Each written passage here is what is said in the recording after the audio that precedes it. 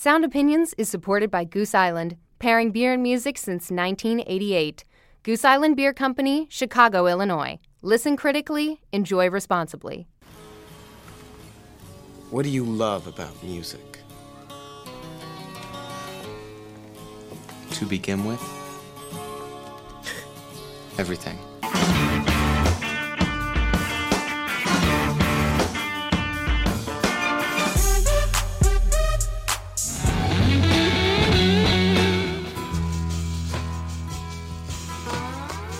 Putting on a great show is the most important thing you can do. One great rock show can change the world. In the early 70s, German art rockers combined psychedelia with the first electronic instruments to create a cosmic sound known as Krautrock. I'm Jim DeRogatis. And I'm Greg Kot. We dissect the Krautrock genre and explored its incredible influence, setting the template for countless rock bands and paving the way for electronic dance music and hip-hop. That's all coming up on Sound Opinions. This is Sound Opinions, and later on in the show, we're going to dig deep into the influential German art rock genre known as Krautrock. Late 60s, early 70s, these German innovators laid the foundation for several genres of music, Jim. Much of modern music, yes. Everything from independent rock music to hip-hop and techno. We're going to explore where that all came from. But first, we have some music news. Greg, you wrote about it this week in the Chicago Tribune, a fascinating story. Thanks, Jim. Yes, indeed. Big news on the net neutrality front, which means it's going to be news that affects everyone who loves music, who makes music. Pretty much anyone who does business online is going to be affected by what is happening at the Federal Communications Commission right now. There's a new chairman appointed by Donald Trump, a Republican named Ajit Pai.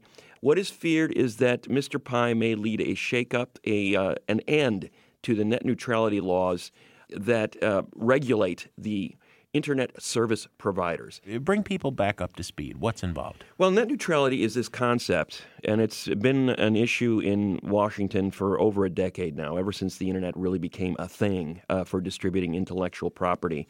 Music, movies. Exactly. Right. It's basically saying that the Internet should be equally accessible and open to everyone, from the smallest entities to the largest companies. And the fear is that if there wasn't a concept like net neutrality, these big users, these major companies, the Verizons of the world, the Netflix, the Amazons, will be able to pay to play, so to speak. They will be able to acquire faster speeds and broader access, and in other words, squash the little guys. Right. So the concept of net neutrality is that Chance the Rapper or Run the Jewels, two very successful artists who've released records on their own, from their own websites, should have as much power on the net, access to as much distribution power as Sony Music. Exactly. And it's the whole idea that an Internet service provider should be a gateway to the Internet rather than a gatekeeper saying who gets better access than somebody else. And Pai made some controversial comments a few weeks ago as a prelude to this appointment. He's already on record saying that he wants to, quote, fire up the weed whacker and remove those rules that are holding back investment, innovation, and creation. And a lot of people are interpreting that because he has been a critic of the net neutrality rules that are out there, the regulations that are restricting the Internet service providers. So the idea is that if net neutrality goes out the window, this level playing field will no longer be level anymore, and we'll essentially have a system that resembles the 20th century music industry in a way, this narrow pipeline of content being controlled by a few multinational corporations, the Clear Channels and the Sonys, except they're now named Netflix and Verizon and Amazon. But the record company executives on these small-time labels, calling them executives is a little highfalutin. Yeah, it's a guy in his bedroom. These are regular guys and gals who are running these labels. Yeah. They're fearful of what the strikedown of net neutrality will do to their future on this business. Well, Greg, also causing some concern is a report done recently by The Hill, the newspaper that covers Congress, saying that as part of the new Trump administration's desire to eliminate $10.5 trillion in federal spending over the next decade, they are looking, once again, at cutting the National Endowment for the Arts. This is a little drip of water in the giant ocean of federal spending. It's a mere $150 million budget annually. Cost to Americans 46 cents, right, from their tax dollar. You know, what are we talking about in terms of NEA funding in music, Greg? There was a fine piece in Pitchfork by Mark Hogan, who's been on our show, who notes that thousands of grants go to orchestras, jazz combos, operas, chamber music. He pointed out that the video last year of David Bowie talking about working with Lou Reed, both of those artists gone now. That was part of an NEA-funded digital archive. Esperanza Spalding, recently a guest on our show, got a grant for a performance from the Baryshnikov Arts Center in Manhattan. Not a lot of money, but sometimes it's the difference that makes these events possible or not. And apparently, Trump administration has it in its crosshairs to cut the National Endowment for the Arts. This goes back to the early 90s. The culture wars is what it's come to be called, when people like Senator Jesse Helms were offended that avant-garde, sometimes intentionally controversial artists like the photographer Robert Mapplethorpe and the performance artist Karen Finley got some national funding. Again, though, this National Endowment for the Arts, it's 0.004% of the federal budget. These are both stories, obviously, that we're going to have to stay on.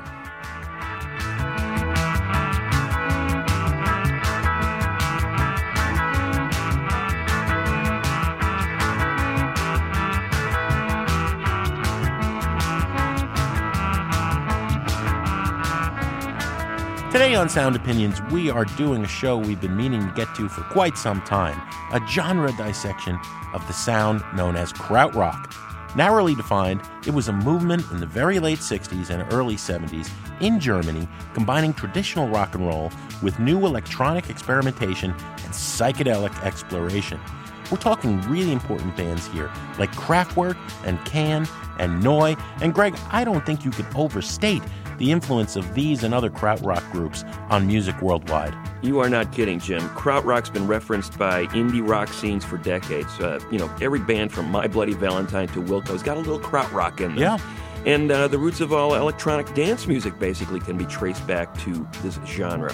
So we're going to take a deep look at the history of the genre and its long-lasting effect on music. Let's start with that name itself, Krautrock. It is offensive if you are German, I would assume, right?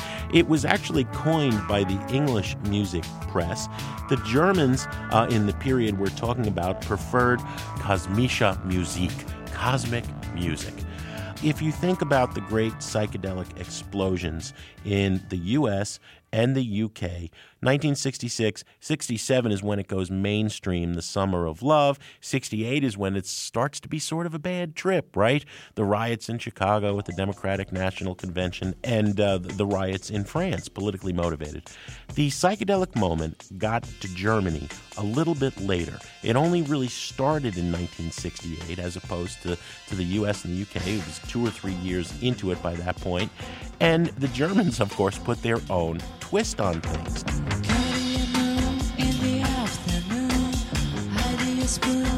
She will be soon with her folk, waits at night, speaks a joke, she stops your life. This is a unique moment in German history.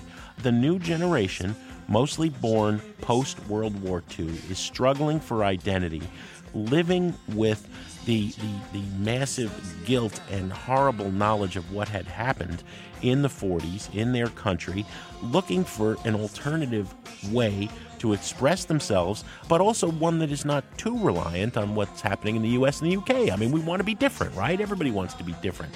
There's a new generation of artists across all artistic boundaries that are inventing a new world in Germany, taking their inspiration from psychedelic drugs. You have it in visual arts, performance arts. Joseph Beuys, the performance artist. Yeah.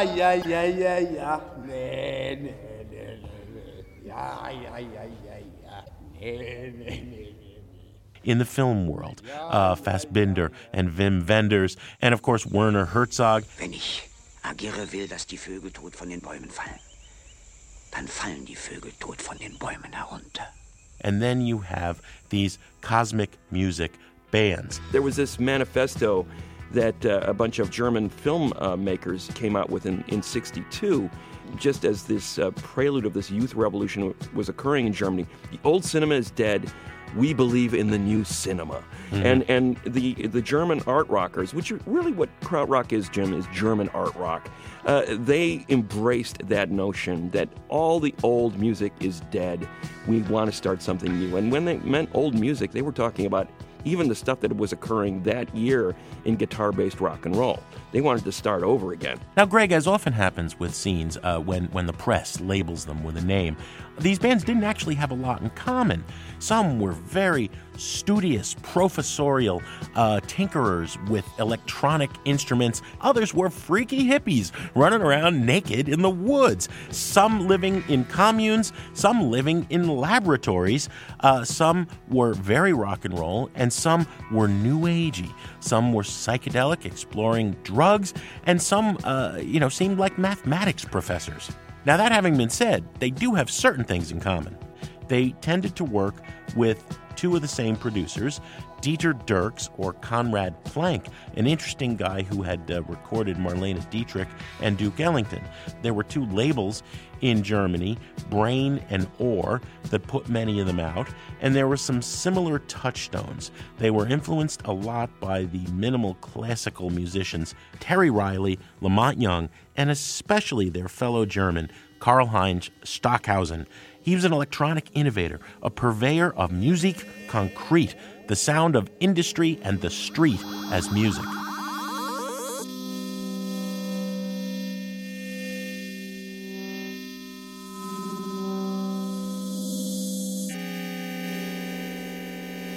And they worship this American band, the Velvet Underground.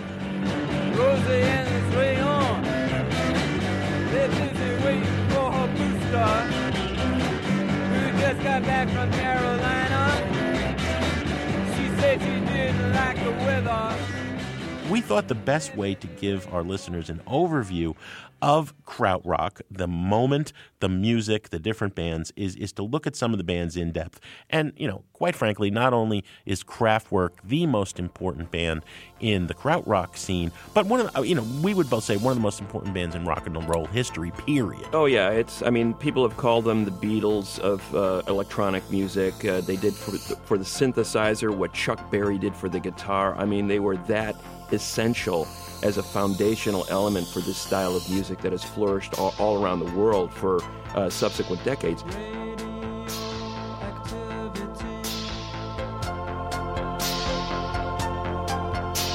It's in the air for you and me. Radioactivity.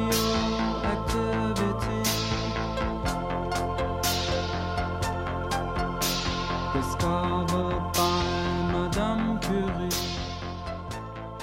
Kraftwerk was primarily the project of two classical music students, Ralf Hütter and Florian Schneider.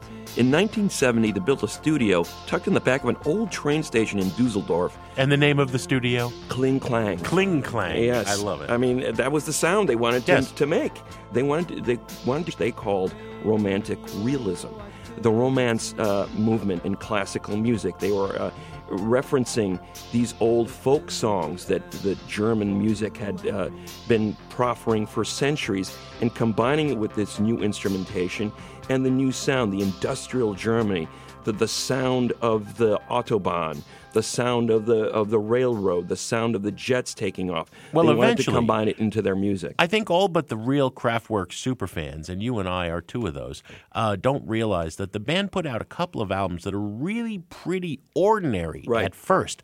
Initially, there's like flute and art rock. It's almost a little Jethro Tullish, the first two Kraftwerk albums and what they'd been before that, Organization.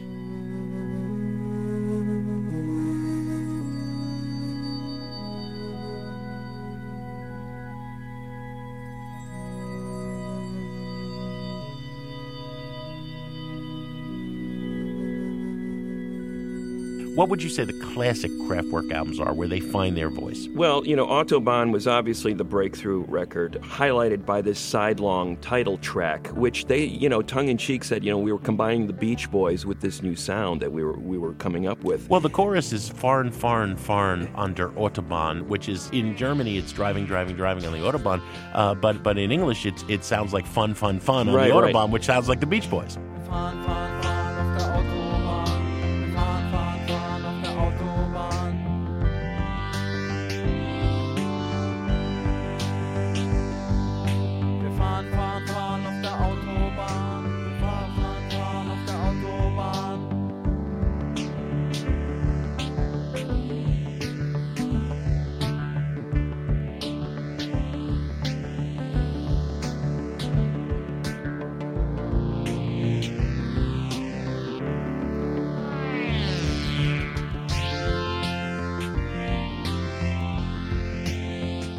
So there was this combination of a sort of a tongue-in-cheek, almost bubblegum element with this exotic sound. And apparently, I was talking to the members of the group at various points in their career, talking about the response from the audience when they would perform this music live for the first time.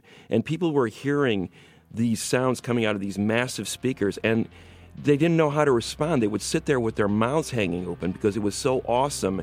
And how could they be making this sound from these machines?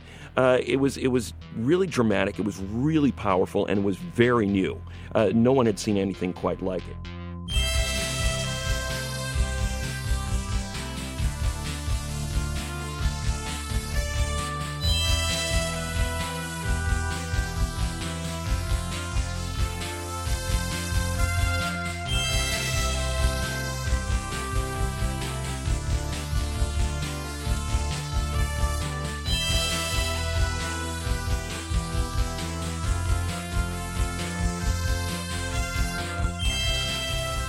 This whole idea of android culture, that you saw in the blockbuster movies of the 80s Blade Runner, in Hollywood, Blade Runner, etc. It all starts with this group, the idea that, hey, we're guys, but we're also these robots, too. Right. Well, the wonderful pop album, The Man Machine, Hooter said to me, we are the men, we are the machine. The machines play us, we play the machines. Where does humanity end and the machinery take over? Now we are full of energy. We are the robots. We are the robots. We are the robots. We are the robots. What's surprising to me about that music, Jim, is out of these icy mechanical sounds, they got an incredible amount of warmth out of it. It is very warm sounding, almost soothing, deceptively soothing music at times. Beautiful music, classically oriented in many ways, and yet it's made by these machines.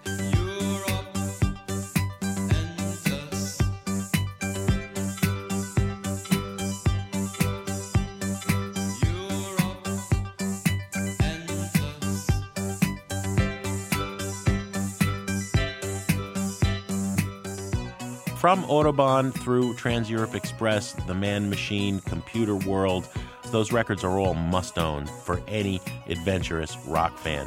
After a short break, we'll continue our Krautrock genre dissection with the hypnotic motorique beat of the band Noi. That's in a minute on Sound Opinions from WBEZ Chicago and PRX.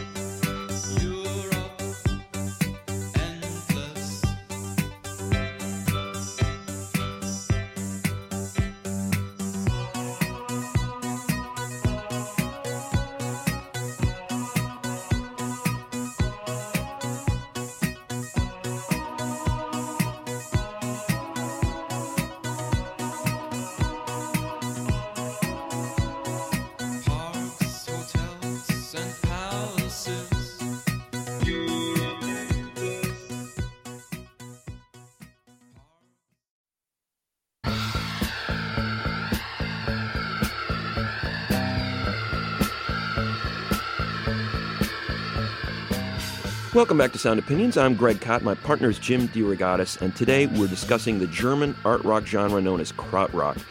As we said, Jim, the Krautrock bands took what was going on in the US and the UK with psychedelic music and made it their own. For Kraftwerk, that involved introducing synthesizers and industrial sounds. Another influential band that built off the mechanical feeling was Neu. That group began as a collaboration between Kraftwerk's Florian Schneider, as well as drummer Klaus Dinger and guitarist Michael Roche.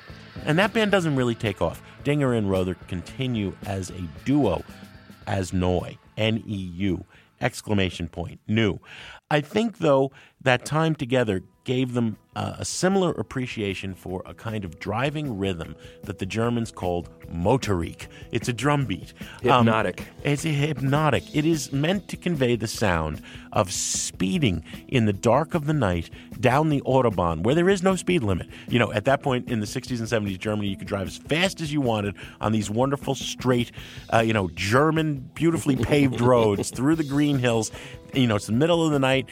All you see is that white line coming at you, illuminated by the spotlights of your car, the headlights of your car, right, really quick, straightforward 4/4. It's a rhythm that you hear to some extent in all of the Krautrock bands. Mm-hmm. We had Michael Roche on the show. He talked about recording Neu's classic masterpiece of the Motorik beat, Hallo Gallo. Well, I think the source was our life experience as Kraftwerk. So when Klaus and I started recording the first Neu album, it was this idea of one track in E, the favorite harmony for guitarists, at least for me. And I played guitar and Klaus played the drums, so that was the backing tracks. And we just went on for maybe 11 minutes. And then I went into the recording room, added another melody, and Klaus played some quack, quack, quack guitar. Mm-hmm. And then Connie turned around the tape, and that changed it completely, because I love backwards music, slowed down music especially, and backwards sounding music.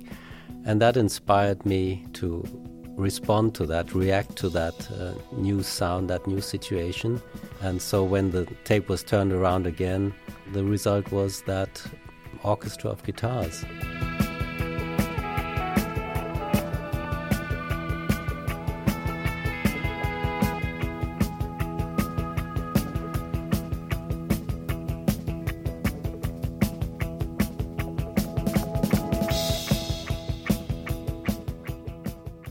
I think Hallo Gallo is a very good example, because there's nothing in that song that could be taken away. It's really stripped down, and if one of those elements was missing, I guess the whole track would fall apart. And maybe that's one of the reasons why it works so well, the magic. I guess there's really so much that cannot be explained. I'm just talking about how the instruments were added, but it doesn't really explain the magic, the feeling you get. That's Michael Roche talking about Neu's Hallo Gallo, and the Motorik beat on Sound Opinions in the past. Was a treat to have him. Greg, I think after Kraftwerk and Neu, the most important band in the Krautrock movement is Can. I know you would agree. Well, the strangest one, too, in some ways, right? Oh, the Can stories are just wonderful. These individuals came together in Cologne in 1968. These guys rent a castle. Apparently, in 68, in Germany, you could do things like rent an empty castle called Schloss Norvenich. And they begin to jam. And they have only a 2-track recorder, and everything gets recorded. Their composition style they call instant composition.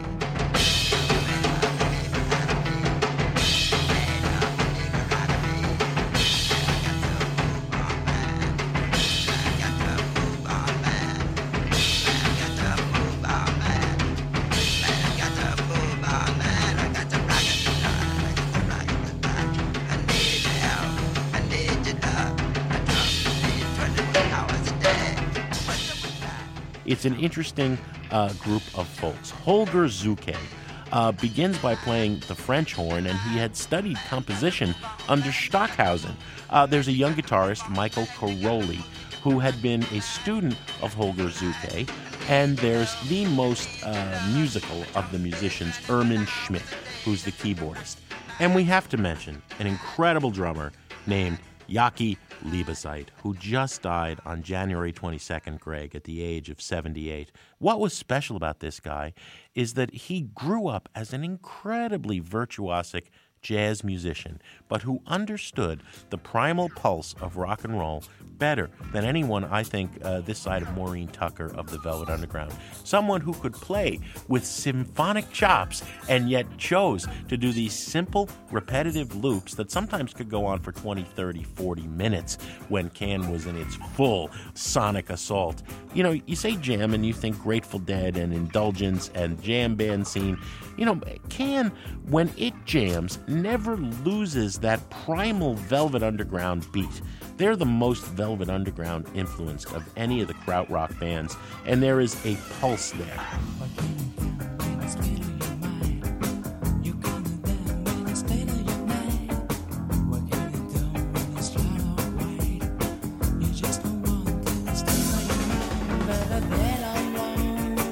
I think that's a central point that you made there, and a key point that maybe unites all these bands is that sort of appreciation for that driving rhythm. They all took it from different angles, but there was never a sense like, okay, it's completely falling apart. There was always a sense of forward propulsion there, it seemed like to me. Now, the thing about Can is they have two really unlikely vocalists in the early days on their four best albums. The first vocalist they pair up with is an African-American named Malcolm Mooney. He's bumming around Germany, right? He's just hanging out on the German art scene. He's a sculptor. He's a little bit eccentric. He winds up getting tapped by Can to improvise these words, which seem to be coming from a different dimension when they record their first album in 1969. It's called Monster Movie. You Do Right and Father Cannot Yell are two masterful examples of, people wonder where else could the Velvet Underground have gone after Sister Ray? I'll tell you where. Can's Father Cannot Yell and You Do Right. Rain direction, downward slowly mind creates a build that hangs forever. And you keep remembering mother screaming, I am mother, woman screaming, I am fertile, and her father, he hasn't been born yet, he hasn't been born yet. All has been forgotten and the plastic turns to rotten graves and smells. While pointing to the deathly beautiful, mother there in pain creating, woman who just lies there waiting, and her father, he hasn't been born yet, he hasn't been born yet. Malcolm Mooney has some mental problems, though, and he leaves the band in sort of a Syd Barrett sort of way. Can flounders for a bit, and then they find another singer. They are walking down the street one day, and there is a Japanese man with very long hair who was also just bumming around Europe, and he's busking on the corner, playing badly an acoustic guitar and worshiping the sun. And Holger Zuke says to the others in the band, there is our next singer. And indeed it was. Damo Suzuki becomes the second singer in Can, and they make three more masterful albums, Tago Mago, Ige Bamyasi, and Future Days.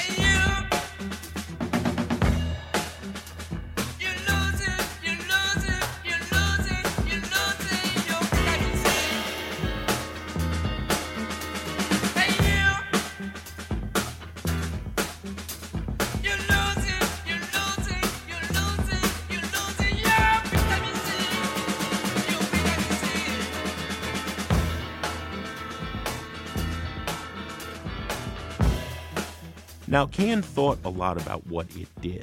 Any music that has no energy, they said, we throw to our starving eraser heads, right? And they were fond of these pronouncements. We make music for our machines, and our machines like to listen, right? But as I said, there's a real kind of organic pulse in this music. There's a lot of reference to psychedelic drugs. There's a lot of reference to magic. Tago Mago is the band's magic album, and a lot of it is inspired by Aleister Crowley. Of course, the song Mushroom is a tribute to those drugs.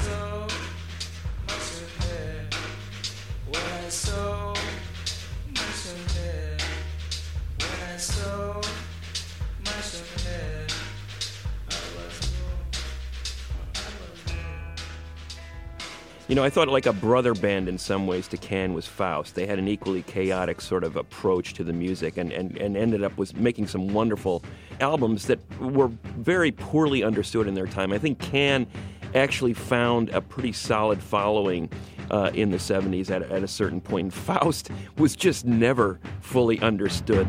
It's a rainy day. Oh, sunshine girl. It's a rainy day. Oh, sunshine baby. Oh, it's a rainy day. They made 4 albums from 1971 to 73, and you know, you talk about Can renting a castle. These guys did the farmhouse out in the woods, right? Yeah. You know, there was something about isolation with these groups. They preferred not to be polluted by everything else that was going on in popular music or culture at the time. They wanted to do their own thing, and their greatest influences in many ways were each other. And that was very much the case with Faust. One of the members of the group was this French expatriate, Jean Perron.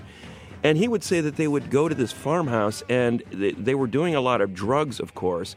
But at the same time, he also said that there was a lot of experiments that we would conduct. Like we would go up on the rooftop, and we would just shout ourselves silly until we had no energy left. Or we would go out in the yard and dig a bunch of holes. And this would create this energy that they would bring into this music. And you're just shaking your head listening to this. Yeah. What is this man going on about? Well, and everything was recorded. Everything. Everything the whole was digging, recorded. the shouting on the rooftop.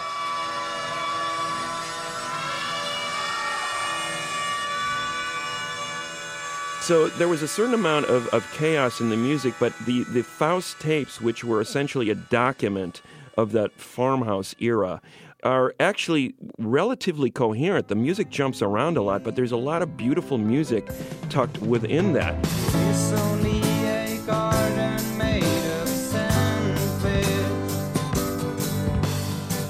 Marshmallows jumping round and smiling quiet. Inside a stone of cream there is a lamp which bring our minds together, rest them tight. And they went from this period into working with Tony Conrad. You had mentioned the Velvet Underground as a huge influence, and Conrad, in turn, was a huge influence on the Velvets. Conrad was his violinist. He worked with John Cale, future Velvets member, Lamont Young, and Angus MacLeese from 62 through 65 on what became the groundwork for what became known as dream music.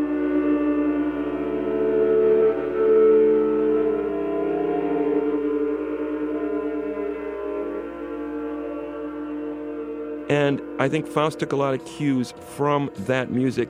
Conrad wandered into their orbit in the 70s, and Conrad laid down a bunch of tracks over which they, in turn, improvised that, to me, really get to the heart of the brave and completely outside the margins experimentation that was a key to this whole scene, Jim.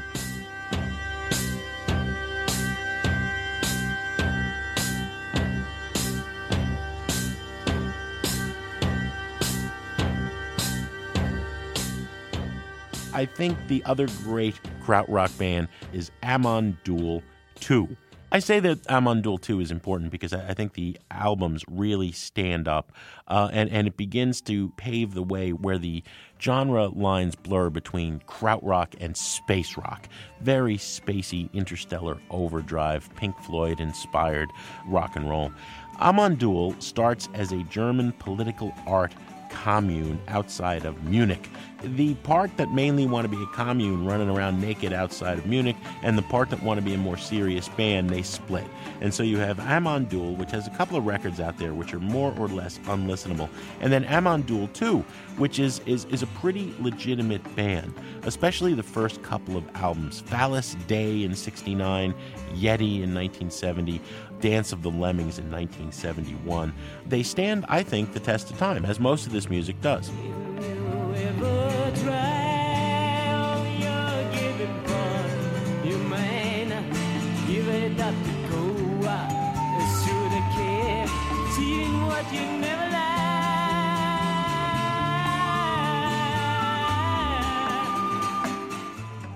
Greg, the list of fascinating krautrock bands goes on and on. I recently featured Tangerine Dream as a desert island jukebox pick. They have some great electronic synth-heavy soundtracks. They also have a lot of dross in their catalog. I mean, there's something more than 100 albums. Some of them are great, wonderfully hypnotic and cinematic, and some of them are just very new age ethereal.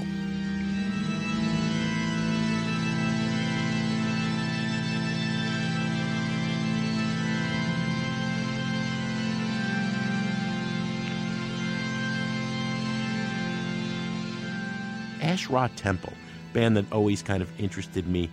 They made a record with Timothy Leary. Mm-hmm. You know, Leary had to flee the United States after he was arrested for spreading the psychedelic gospel in the U.S. He winds up living in Switzerland, and Asherah Temple records with him live. Leary's just kind of stoned and muttering over a blues riff.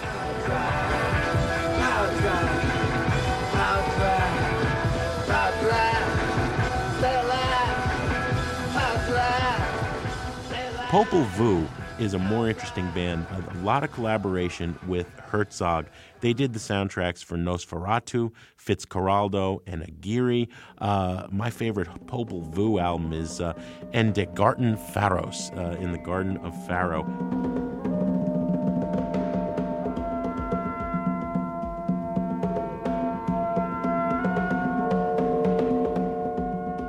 The influence of this music, I think, is underappreciated. I don't think anything that has to do with electronic music from the last 3 or 4 decades probably has its tentacles reaching back to German art rock, whether it knows it or not, Krautrock, as we've been discussing here. I mean, you talk about the synth pop of Depeche Mode and Gary Newman. That's an easy get, right? You can understand the direct line there from what was going on in the 70s in Germany to this more popular art form that artists like Depeche Mode and Gary Newman created in the 80s.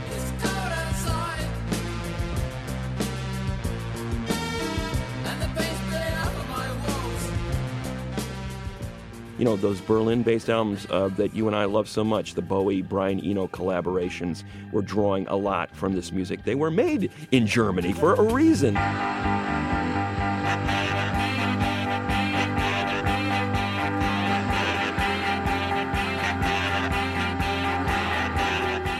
And contemporary rock bands. I mean, here's where this rhythmic element that we've been talking about, that's been a thread through all this, really comes through, you know, particularly bands like Neu! And Can, that insistent pulse. You can hear it in bands like Stereolab.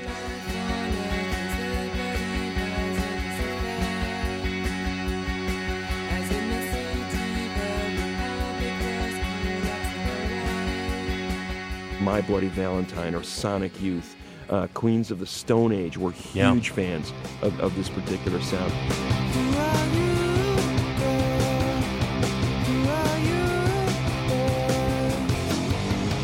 You know, you look at the so-called post-rock movement. Tortoise, example one. They loved these records.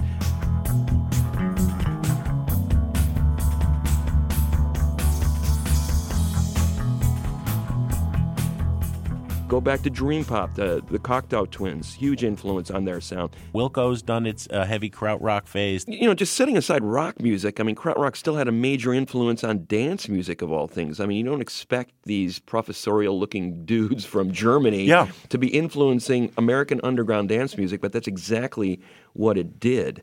You look at Detroit techno, and I remember talking to the founders of that genre of music, people like Derek May and Kevin Saunderson and Juan Atkins, and they sang the praises of German art rock, Krautrock.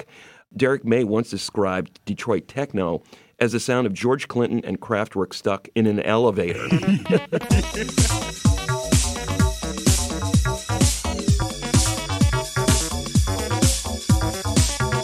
Well, and of course, Frankie Knuckles at the Warehouse, the birthplace of house music in Chicago. Yes, he was playing Kraftwerk's Trans-Europe Express. It was one of the highlights of the evening. He was trancing out all these dancers out there. Then all the lights would go out, and he would play the sound of this train, the train in Trans-Europe Express bulleting through the club, and people would be screaming, thinking there was a real train inside the club.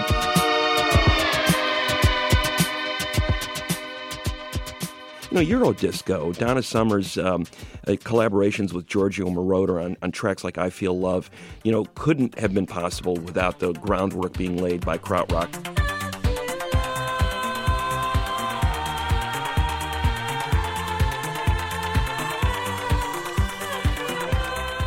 And then ambient techno, late 80s, early 90s, the work of groups like Orbital and Aphex Twin, among countless others. The Orb. Heavily influenced by what was going on in Germany at the time.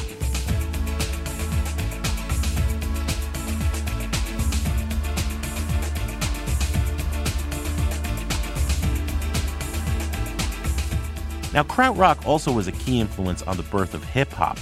When we come back, we'll do a sample platter looking at how the early hip-hop producers transformed these German art rock sounds into classic hip-hop singles and samples. That's in a minute on Sound Opinions from WBEZ Chicago and PRX.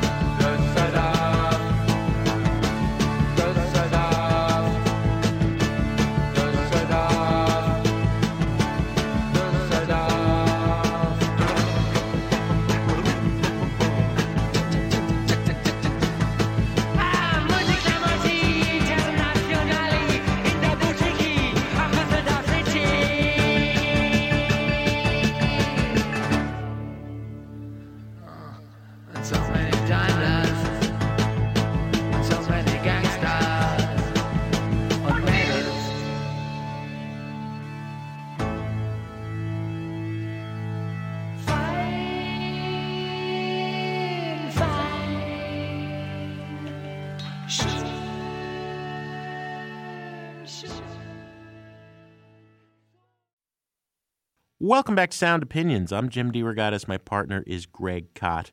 And from time to time on the show, Greg, we do a sample platter segment, a new feature we've recently been indulging in, where we look at a recent hit that is driven by a sample of some music from the past. We've done Beyonce, we've done Drake. It's a lot of fun, and I think it's illuminating to see how artists create something new from something old.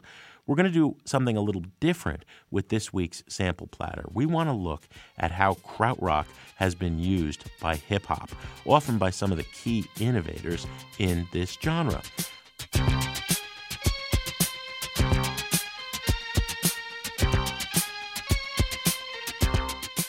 I think most people know that 1982's breakthrough hip-hop single, Planet Rock, by Africa Bambaataa and Soul Sonic Force, was driven by the main melody line of Kraftwerk's Trans-Europe Express.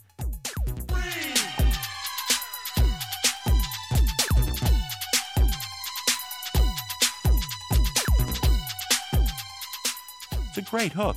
Bambaataa built a great song that started, arguably, one of the key tracks that started all of hip-hop. Not only, though, did Planet Rock draw from Trans-Europe Express, it also was driven by the groove of Kraftwerk's Numbers, which was a tune from Computer World.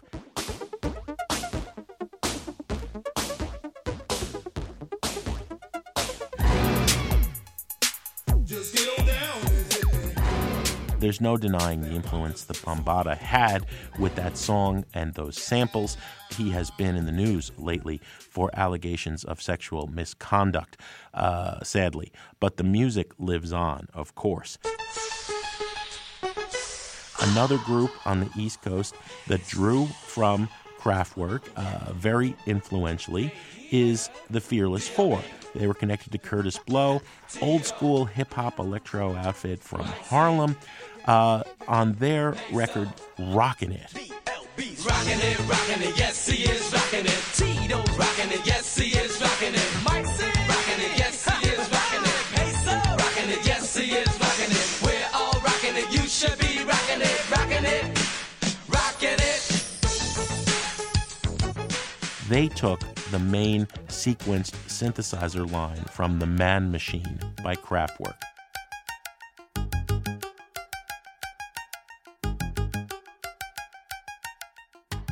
I got a theory as a drummer about why many hip-hop musicians love these German grooves. I think that while they were mechanical and industrial and evoking the sounds, the noises of New York City streets and the subway trains, right? There also was a soulfulness. There was a humanity in the machines, the synthesizers and sequencers, and certainly in the live drumming that hip-hop musicians related to. Get to the show, train, cab on bus, 'cause we're rocking it, yes, we are rocking it. Now, one of the few things that musicians from East Coast and West Coast agreed on was a love of these funky Germans. So we see the girl group JJ Fad in 1988 for their hit Supersonic. Supersonic. Supersonic. They're recording for Ruthless Records, NWA's label, right? They liberally lift elements of numbers as well, again, from Computer World. In 1984, Egyptian Lover put out the record Egypt, Egypt.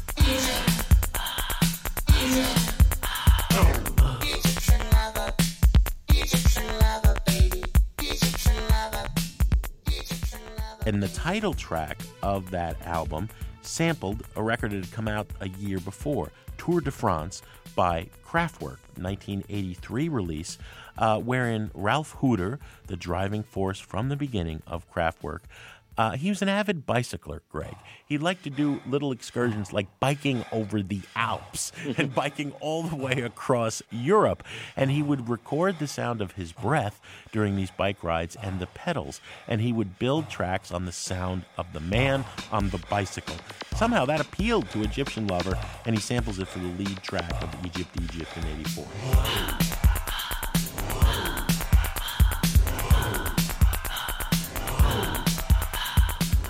Kraftwerk is not the only krautrock band that has been sampled by hip-hoppers. She's I can't begin but happy as the day is long.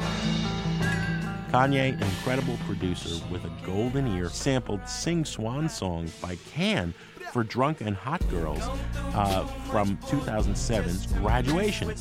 Drunk and hot girls. She go through too much bullshit just to mess with these drunk and hot girls. Completely different context for the song, different feel, different groove, but something, and again, as a drummer, I will say that it's Yaki Lipizait's very soulful yet also mechanical groove that inspired Kanye. This is the man most famous, Kanye West, for using dusty soul samples from the early days of Chicago soul and house music. He heard soul in these Germans. Up in the club, look at here what we got. Some drunk and hot girls. And we want to hear from you. What do you think of krautrock, and where do you hear the influence of krautrock in music today? Leave us a message on our hotline at 888-859-1800. Or you can connect with us on Facebook or Twitter.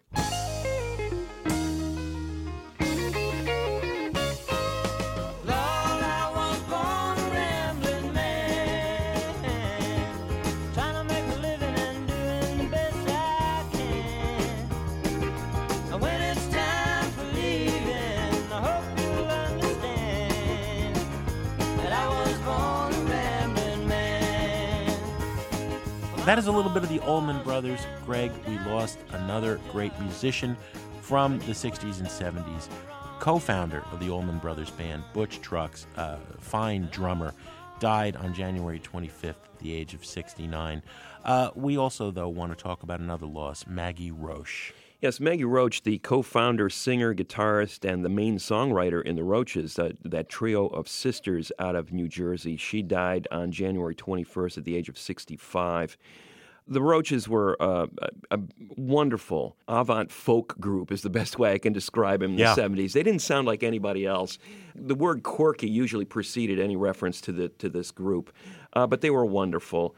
So wonderful, in fact, that Robert Fripp, the great guitarist from King Crimson, wanted to produce their early albums and did a great job with them. When I talked to the sisters about what Fripp brought to the table. He said he was one of the few guys in the industry with actual clout who let us be ourselves. Yeah. He's basically said, you need to stay away from these women. Let them do their thing because they're great. Well, you've paid tribute in the past with the Desert Island Jukebox and eloquently stated, for people who don't know the Roches, why were they important? Well, to me, they represented a side of so-called folk music and harmony singing that fit right in with what was going on in the punk and post-punk eras. I mean, you could play them alongside some of those punk records coming out of New York City and feel like they're of a piece with this. Yeah. They don't sound exactly like any of these groups, but the sensibility is definitely of a piece. And I think the reason for that is Maggie Roche. Her songs, to me, defined a 70s version of feminism as well as any artist who was writing songs in that era. And one of Maggie's greatest songs occurred on the first album. It's a song called The Married Men. And on its surface, you go, well, what does this song have to do with feminism? It sounds almost exactly the opposite. It's about, this cheating husband, and he's got the other woman, and, then he eventually is going to end this fling and go back to his wife. And the other woman is usually never named, right? We don't know who she is. Well, Maggie Roche gave her an identity in The Married Men. She says, this is what this woman is going through. This is who she is. You may think of her as a victim or a bimbo or an abused person, and she's none of the above. She actually knows what she's doing. She's going through this relationship. She's not passing moral judgment on her. She's just saying, this is how it is, folks. Sometimes these relationships happen, and it's not like somebody is an unnamed victim. It's maybe they're doing it for their own reasons. There's a couple of lines in the song, The Married Men, I know that they don't like me, but I am just like them, picking a crazy apple off a stem. And it's kind of this subversive feminist anthem. Yeah. And Maggie Roche wrote a bunch of them. Here's The Married Men from the Roches as written by Maggie Roche on Sound Opinions. Oh, the married men, oh, the married men. Makes me feel like a girl again to run with a married man.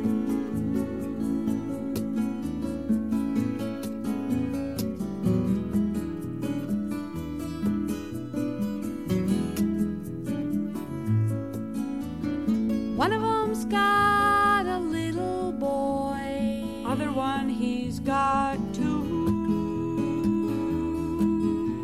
And one of 'em's wife is 1 week overdue. I know these girls, they don't like me, but I am just like them. Picking a crazy apple off a stem, off a stem, off a stem, giving it to the married man.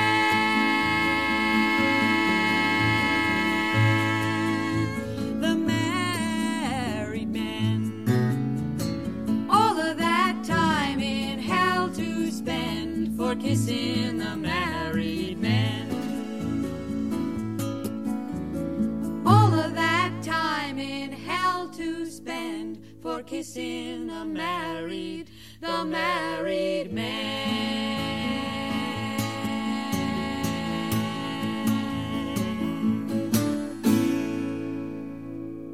That was The Married Men, written by Maggie Roche, recorded originally by the Roches. Maggie Roche now dead at the age of 65. Greg, what do we have on the show next week? Jim, next week we have another fine singer on the show, speaking of Maggie Roche, Shirley Collins. The great voice of English folk rock in the 60s and 70s will be on our show. Greg, we have to thank our producers, Brendan Banasak, Evan Chung, Alex Claiborne, and Ayana Contreras.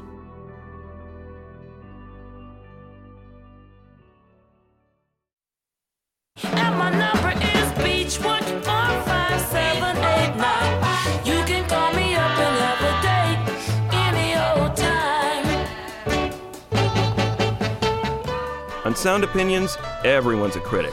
So give us a call on our hotline, 888-859-1800.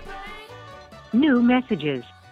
Hey guys, this is Chris from Winston-Salem, and I'm listening to your Apologies episode, and you totally nailed two of my favorite genres of music, both apologies songs and breakup songs. So I got a quick twofer for you of songs apologizing for not being sad enough. One is Carl Perkins' I'm Sorry, I'm Not Sorry. It's a great tongue-in-cheek breakup song about being relieved that the relationship's over. I'm sorry. I'm not sorry that you have said goodbye.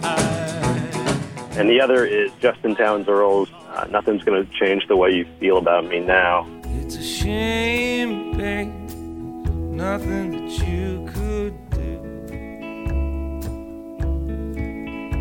Things change, babe, such as my feelings for you.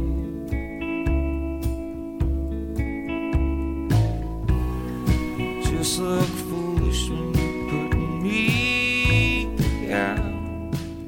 Kind of a wonderfully cruel song about not feeling bad that you've broken someone's heart. So hope you enjoy those picks and love the show. Hi, my name is Sadie. I'm calling from Abu Dhabi in the UAE, and I would like to suggest as an apology song, Vic Chestnut's Kick My Ass. I'm so sorry you had to kick my ass. You said I ruined your life. I didn't mean to do that. Like all of his music, it is warped, but it is sincere, it is heartfelt, and it can apply to, I think, everyone. Everyone's had a situation where they hurt someone accidentally, even though they were close to that person, and I think it is an excellent apology song. Hi, so I'm listening to Sound Opinions. You had someone come on and say that the Rolling Stones said, I'm going to throw dead flowers on your grave. And that's not how the song goes. The song says, you can send me dead flowers every morning. Send me dead flowers by mail. Send me dead flowers to my wedding. And I won't forget to put roses on your grave. So it's this apology thing that you have going on tonight, and you completely got Mick Jagger's lyrics wrong. And I think you need to retract that. But that's not what the song is about.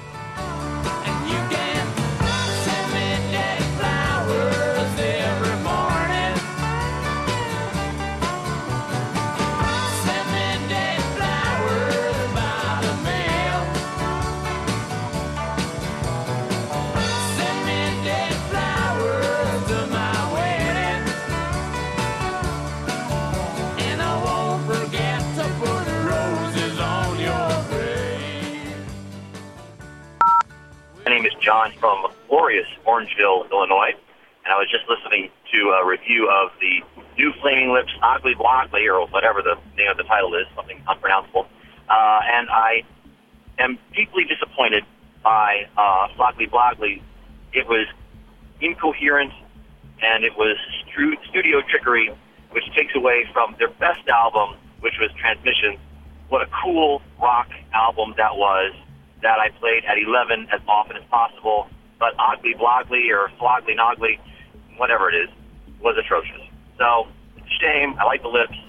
Thanks. Have a great day. Goodbye.